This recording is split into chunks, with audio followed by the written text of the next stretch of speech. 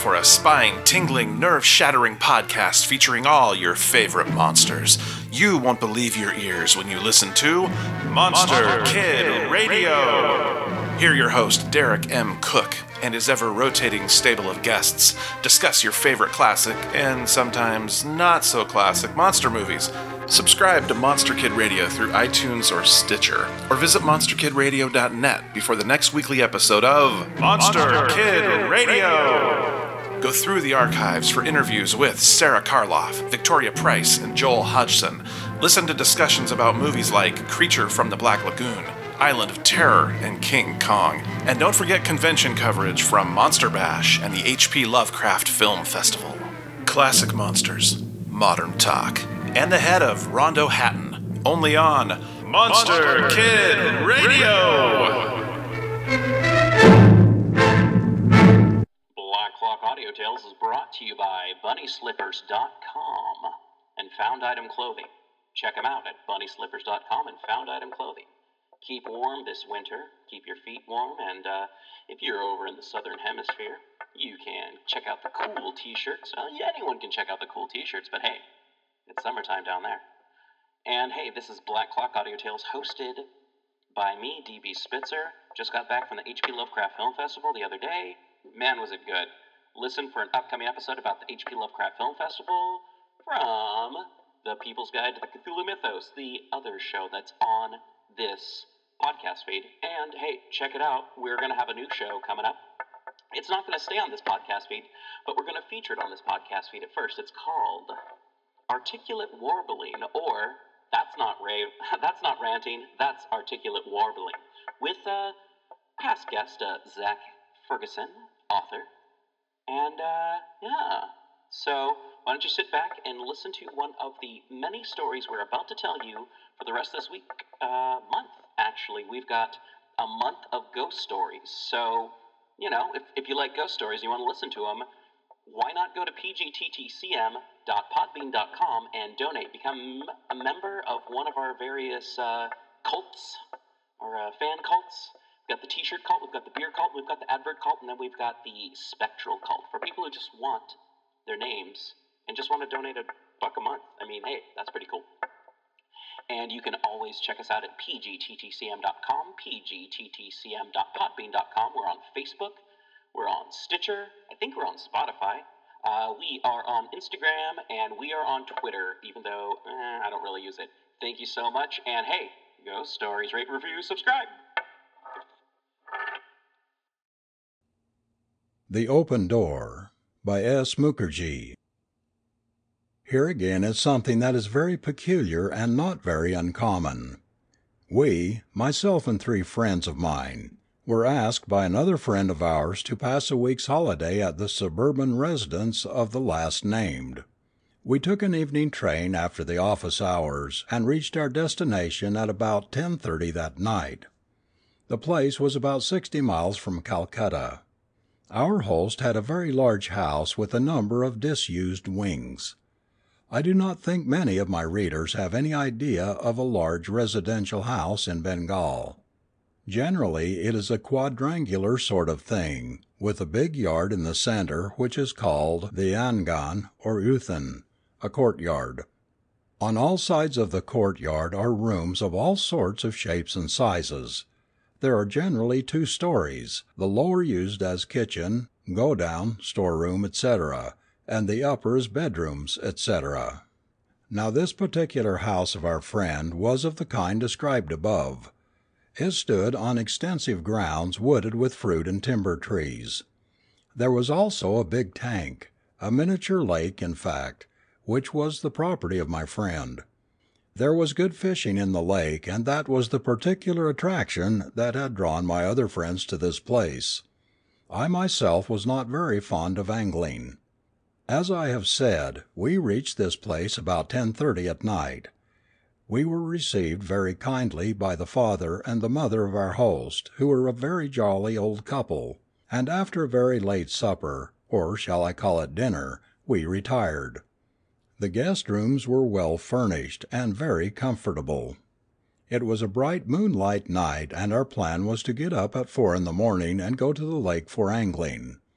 At 3 in the morning the servants of our host woke us up. They had come to carry our fishing gear, and we went to the lake which was a couple of 100 yards from the house. As I have said, it was a bright moonlight night in summer, and the outing was not unpleasant after all. We remained on the bank of the lake till about 7 in the morning, when one of the servants came to fetch us for our morning tea. I may as well mention here that breakfast in India generally means a pretty heavy meal at about 10 a.m. I was the first to get up, for I have said already that I was not a worthy disciple of Izaak Walton. I wound up my line and walked away, carrying my rod myself. The lake was towards the back of the house. To come from the lake to the front of it we had to pass along the whole length of the buildings. See rough plan above. As would appear from the plan, we had to pass along the shady footpath, A, B, C, D, E. There was a turning at each point, B, C, D, and E. The back row of rooms was used for godowns, storerooms, kitchens, etc.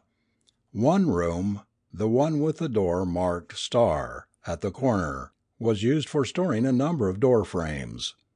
The owner of the house, our host's father, had at one time contemplated adding a new wing, and for that purpose the door frames had been made.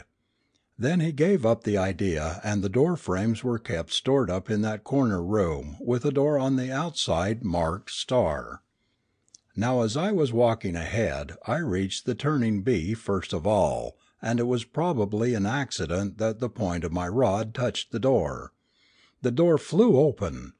I knew this was an unused portion of the house, and so the opening of the door surprised me to a certain extent. I looked into the room, and discovered the wooden door frames. There was nothing peculiar about the room or its contents either.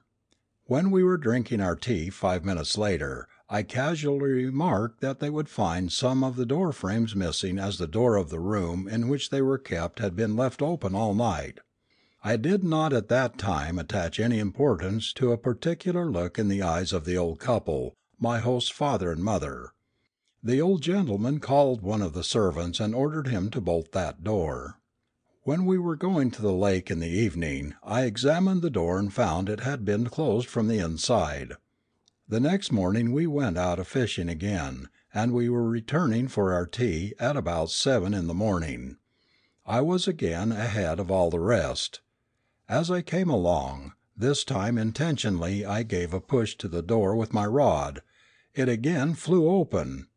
This is funny, I thought.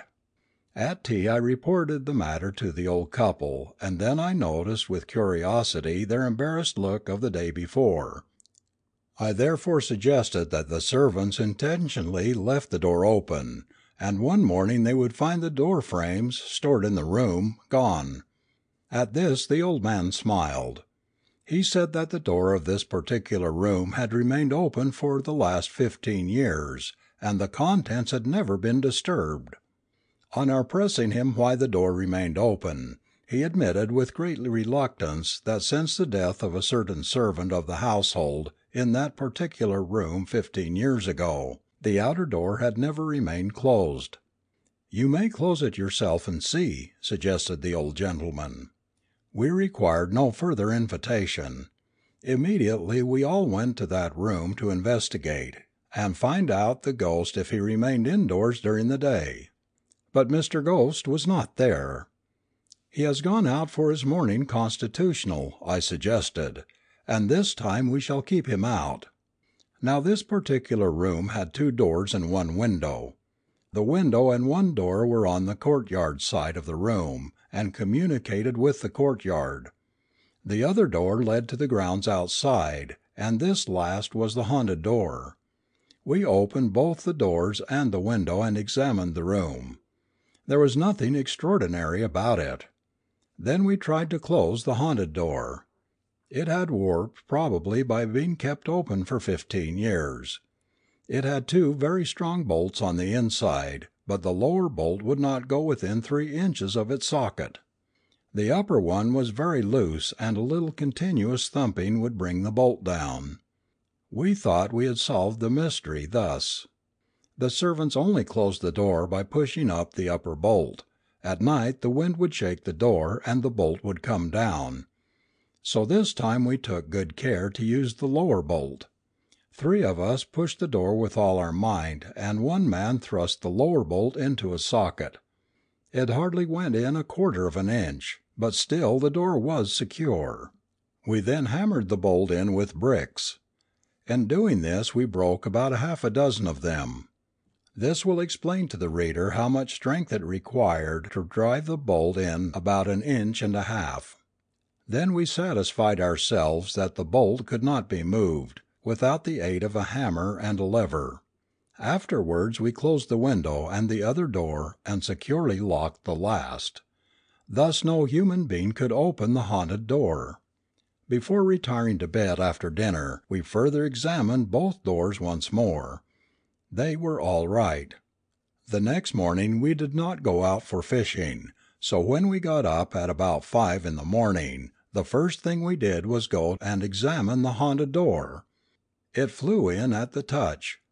We then went inside and examined the other door and the window which communicated with the courtyard. The window was as secure as we had left it, and the door was chained from the outside. We went round into the courtyard and examined the lock. It did not appear to have been tampered with. The old man and his wife met us at tea as usual. They had evidently been told everything. They, however, did not mention the subject, neither did we. It was my intention to pass a night in that bedroom, but nobody would agree to bear me company, and I did not quite like the idea of passing a whole night in that ugly room. Moreover, my host would not have heard of it. The mystery of the open door has not yet been solved. It was about 20 years ago that what I have narrated above happened. I am not sure that the mystery will ever be solved. In this connection it will not be out of place to mention another incident with regard to another family and another house in another part of Bengal. Once, while coming back from Darjeeling, the summer capital of Bengal, I had a very garrulous old gentleman for a fellow traveller in the same compartment. I was reading a copy of the Occult Review, and the title of the magazine interested him very much. He asked me what the magazine was about, and I told him. He then asked me if I was really interested in ghosts and their stories. I told him that I was. "In our village we have a gentleman who has a family ghost," said my companion. "What kind of thing is a family ghost?" I asked. "Oh, the ghost comes and has his dinner with my neighbour every night," said my companion. "Really? It must be a very funny ghost," I said. "That is a fact. If you stay for a day in my village you will learn everything." I at once decided to break my journey in the village.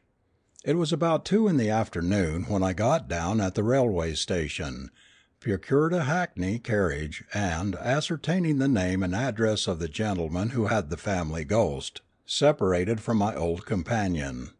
I reached the house in about 20 minutes, and told the gentleman that I was a stranger in those parts, and as such craved leave to pass the rest of the day and the night under his roof. I was a very unwelcome guest, but he could not kick me out, as the moral code would not permit it. He, however, shrewdly guessed why I was anxious to pass the night at his house. Of course, my host was very kind to me. He was a tolerably rich man with a large family. Most of his sons were grown-up young men who were at college in Calcutta. The younger children were of course at home. At night, when we sat down to dinner, I gently broached the subject by hinting at the rumour I had heard that his house was haunted. I further explained to him that I had only come to ascertain if what I had heard was true. He told me, of course it was very kind of him, that the story about the dinner was false, and what really happened was this. I had a younger brother who died 2 years ago. He was of a religious turn of mind, and passed his time in reading religious books and writing articles about religion in papers. He died suddenly one night. In fact, he was found dead in his bed in the morning. The doctor said it was due to failure of heart. Since his death he has come and slept in the room, which was his when he was alive and is his still. All that he takes is a glass of water fetched from the sacred river Ganges. We put the glass of water in the room and make the bed every evening. The next morning the glass is found empty and the bed appears to have been slept upon." "But why did you begin?" I asked. "Oh, one night he appeared to me in a dream, and asked me to keep the water and a clean bed in the room. This was about a month after his death," said my host. "Has anybody ever passed a night in the room to see what really happens?" I asked. "His young wife, or rather widow, passed a night in that room. The next morning we found her on the bed, sleeping, dead from heart failure, so the doctors said." "Most wonderful and interesting," I remarked. "Nobody has gone to that part of the house since the death of the poor young widow," said my host. "I have got all the doors of the room securely screwed up except one, and that too is kept carefully locked, and the key is always with me." After dinner my host took me to the haunted room. All arrangements for the night were being made, and the bed was neat and clean. A glass of the Ganges water was kept in a corner with a cover on it. I looked at the doors; they were all perfectly secure. The only door that could open was then closed and locked. My host smiled at me sadly. "We won't do all this uselessly," he said. "This is a very costly trick if you think it's a trick at all, because I have to pay to the servants double the amount that others pay in this village, otherwise they would run away. You can sleep at the door and see that nobody gets in at night." I said, "I believe you most implicitly, and need not take the precautions suggested." I was then shown into my room, and everybody withdrew. My room was 4 or 5 apartments off, and of course these apartments were to be unoccupied. As soon as my host and the servants had withdrawn, I took up my candle and went out to the locked door of the ghostly room. With lighted candle I covered the back of the lock with a thin coating of soot or lampblack. Then I scraped off a little dried up whitewash from the wall and sprinkled the powder over the lampblack. "If anybody disturbs the lock at night I shall know it in the morning," I thought. Well, the reader could guess that I had not a good sleep that night. I got up at about 4:30 in the morning and went to the locked door. My seal was intact. That is, the lampblack with the powdered lime was there just as I had left it. I took out my handkerchief and wiped the lock clean. The whole operation took about 5 minutes. Then I waited. At about 5 my host came and a servant with him. The locked door was opened in my presence. The glass of water was dry, and there was not a drop of water in it. The bed had been slept upon. There was a distinct mark on the pillow where the head should have been, and the sheet too looked as if somebody had been in the bed the whole night. I left the same day by the afternoon train, having passed about 23 hours with the family in the haunted house. End of story 21. What Uncle Saw, by S. Mukherjee. This story need not have been written. It is too sad and too mysterious, but since reference has been made to it in this book, it is only right that readers should know this sad account. Uncle was a very strong and powerful man, and used to boast a good deal of his strength. He was employed in a government office in Calcutta. He used to come to his village home during the holidays. He was a widower with 1 or 2 children, who stayed with his brother's family in the village. Uncle had no bedroom of his own since his wife's death. Whenever he paid us a visit one of us used to place his bedroom at Uncle's disposal. It is a custom in Bengal to sleep with one's wife and children in the same bedroom. So whenever Uncle turned up I used to give my bedroom to him, as I was the only person without children. On such occasions I slept in one of the baithaks, drawing rooms. A baithak is a drawing room and a guest room combined.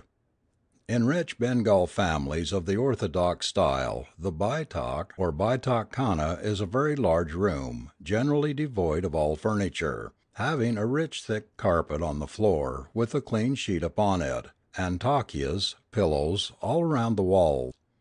The elderly would sit on the ground and lean against their takias, while we, the younger lot, sat upon the takias and leaned up against the wall, which in the case of a particular room in our house was covered with some kind of yellow paint, which did not come off on the clothes.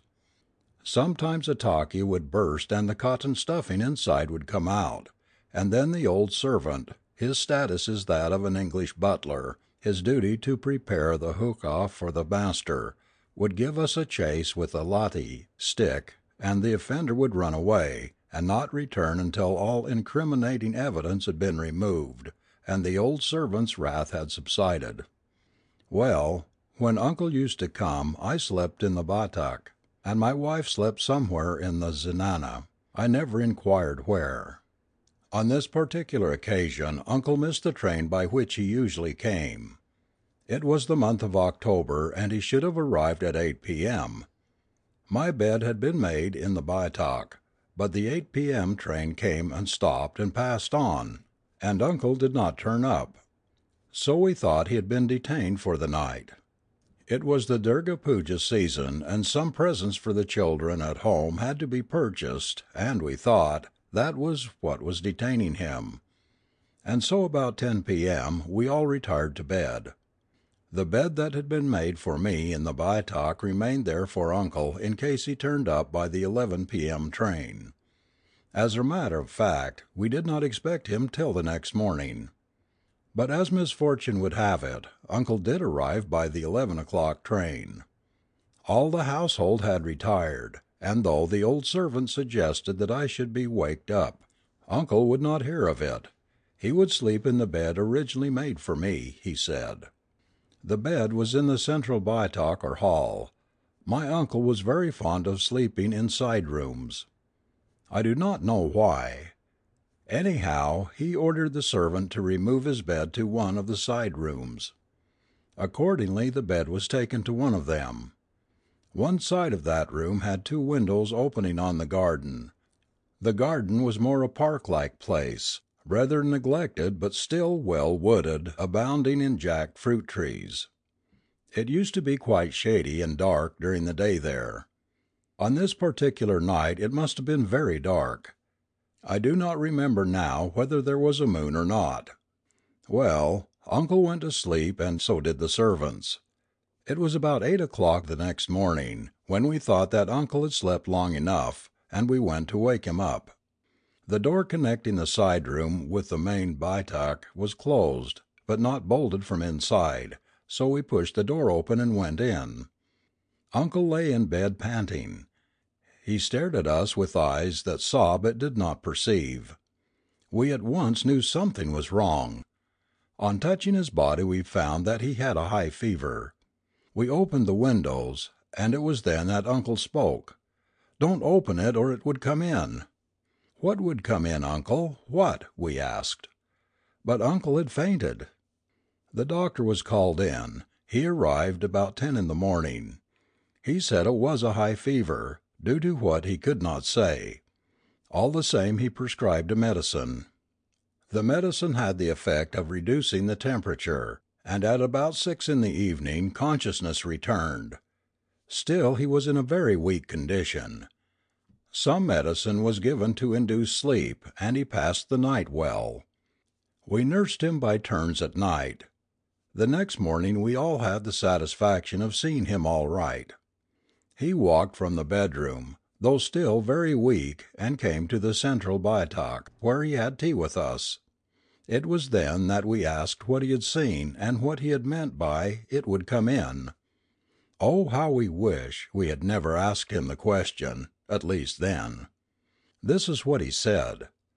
"After I had gone to bed, I found that there were a few mosquitoes, and so I could not sleep well. It was about midnight when they gradually disappeared, and then I began to fall asleep. But just as I was dozing off, I heard somebody strike the bars of the windows thrice. It was like 3 distinct strokes, with a cane on the gratings outside. 'Who is there?' I asked, but no reply. The striking stopped. Again I closed my eyes, and again the same strokes were repeated.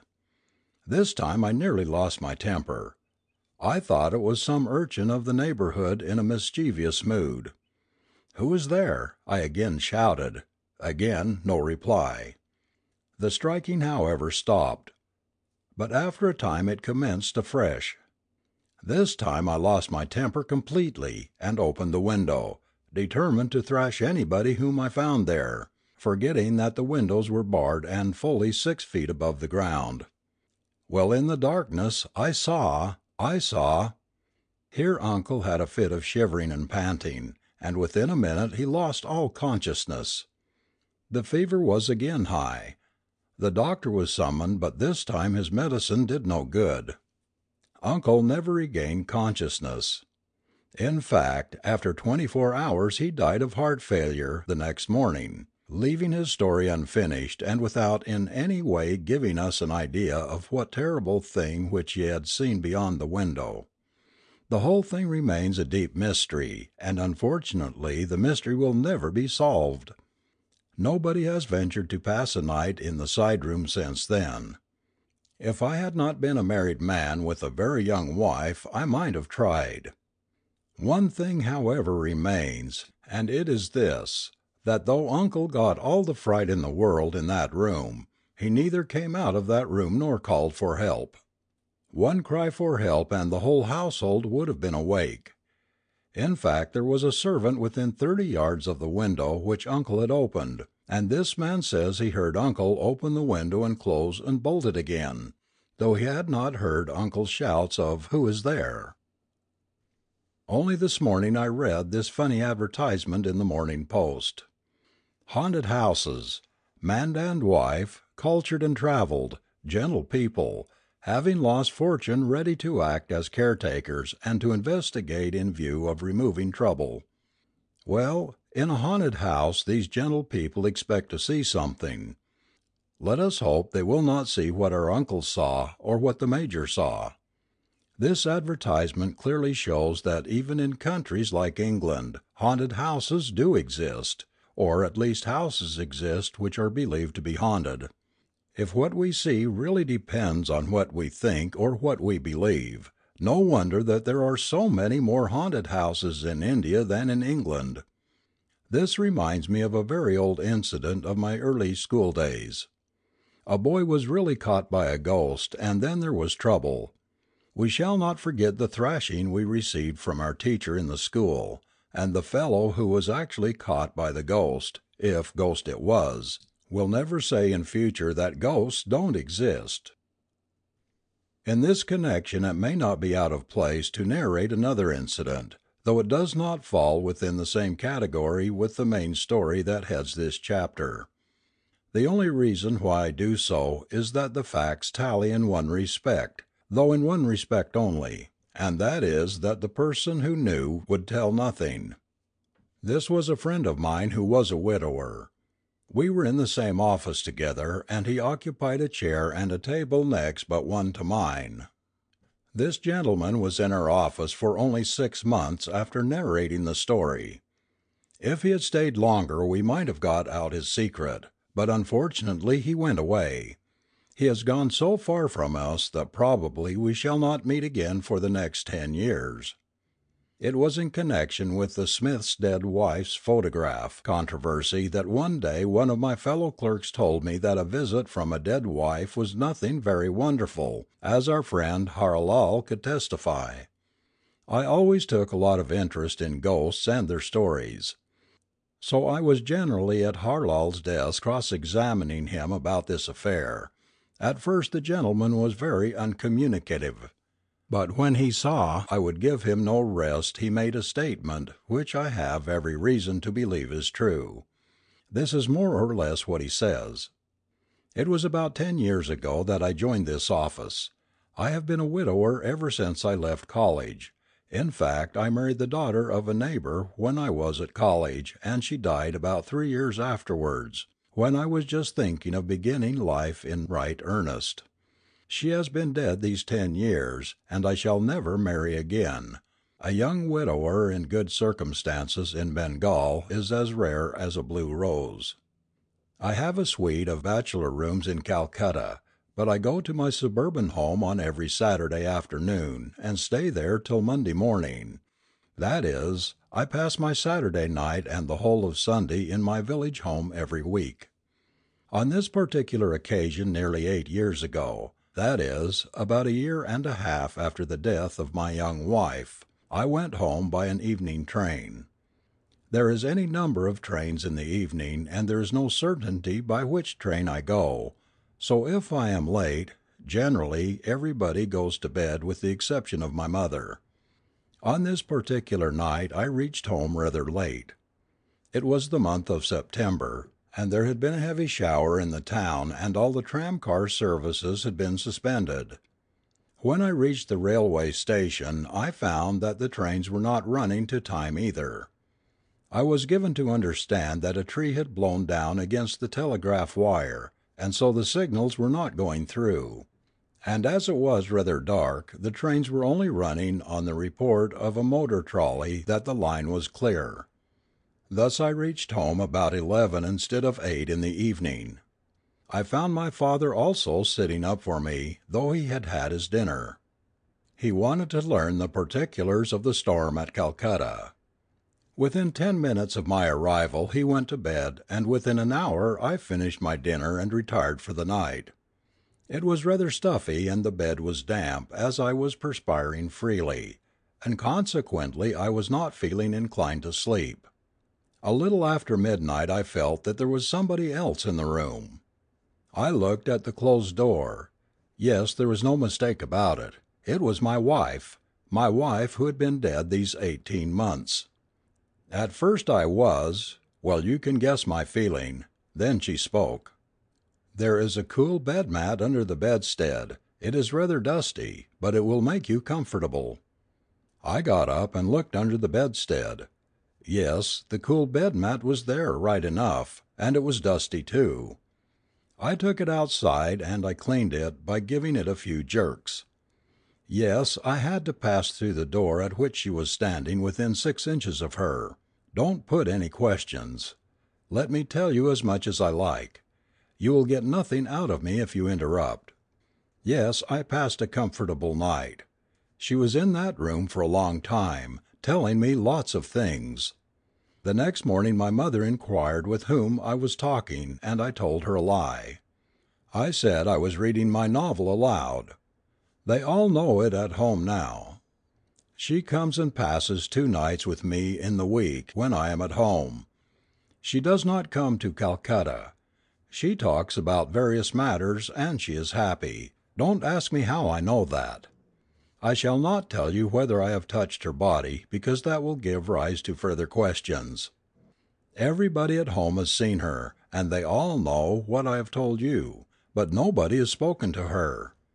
They all respect and love her. Nobody is afraid. In fact, she never comes except on Saturday and Sunday evenings, and that when I am at home. No amount of cross-examination, coaxing, or inducement made my friend Harlal say anything further. This story in itself would not probably have been delivered, but after the incident of his dead wife's picture nobody believed it, and there is no reason why anybody should. Harlal is not a man who would tell yarns, and then I have made inquiries at Harlal's village where several persons know this much, that his dead wife pays him a visit twice every week. Now that Harlal is 500 miles from his village home, I do not know how things stand, but I am told that this story reached the ears of the Bara Sahib, and he asked Harlal if he would object to a transfer, and Harlal told him that he would not. I shall leave the reader to draw his own conclusions. End of Story 22.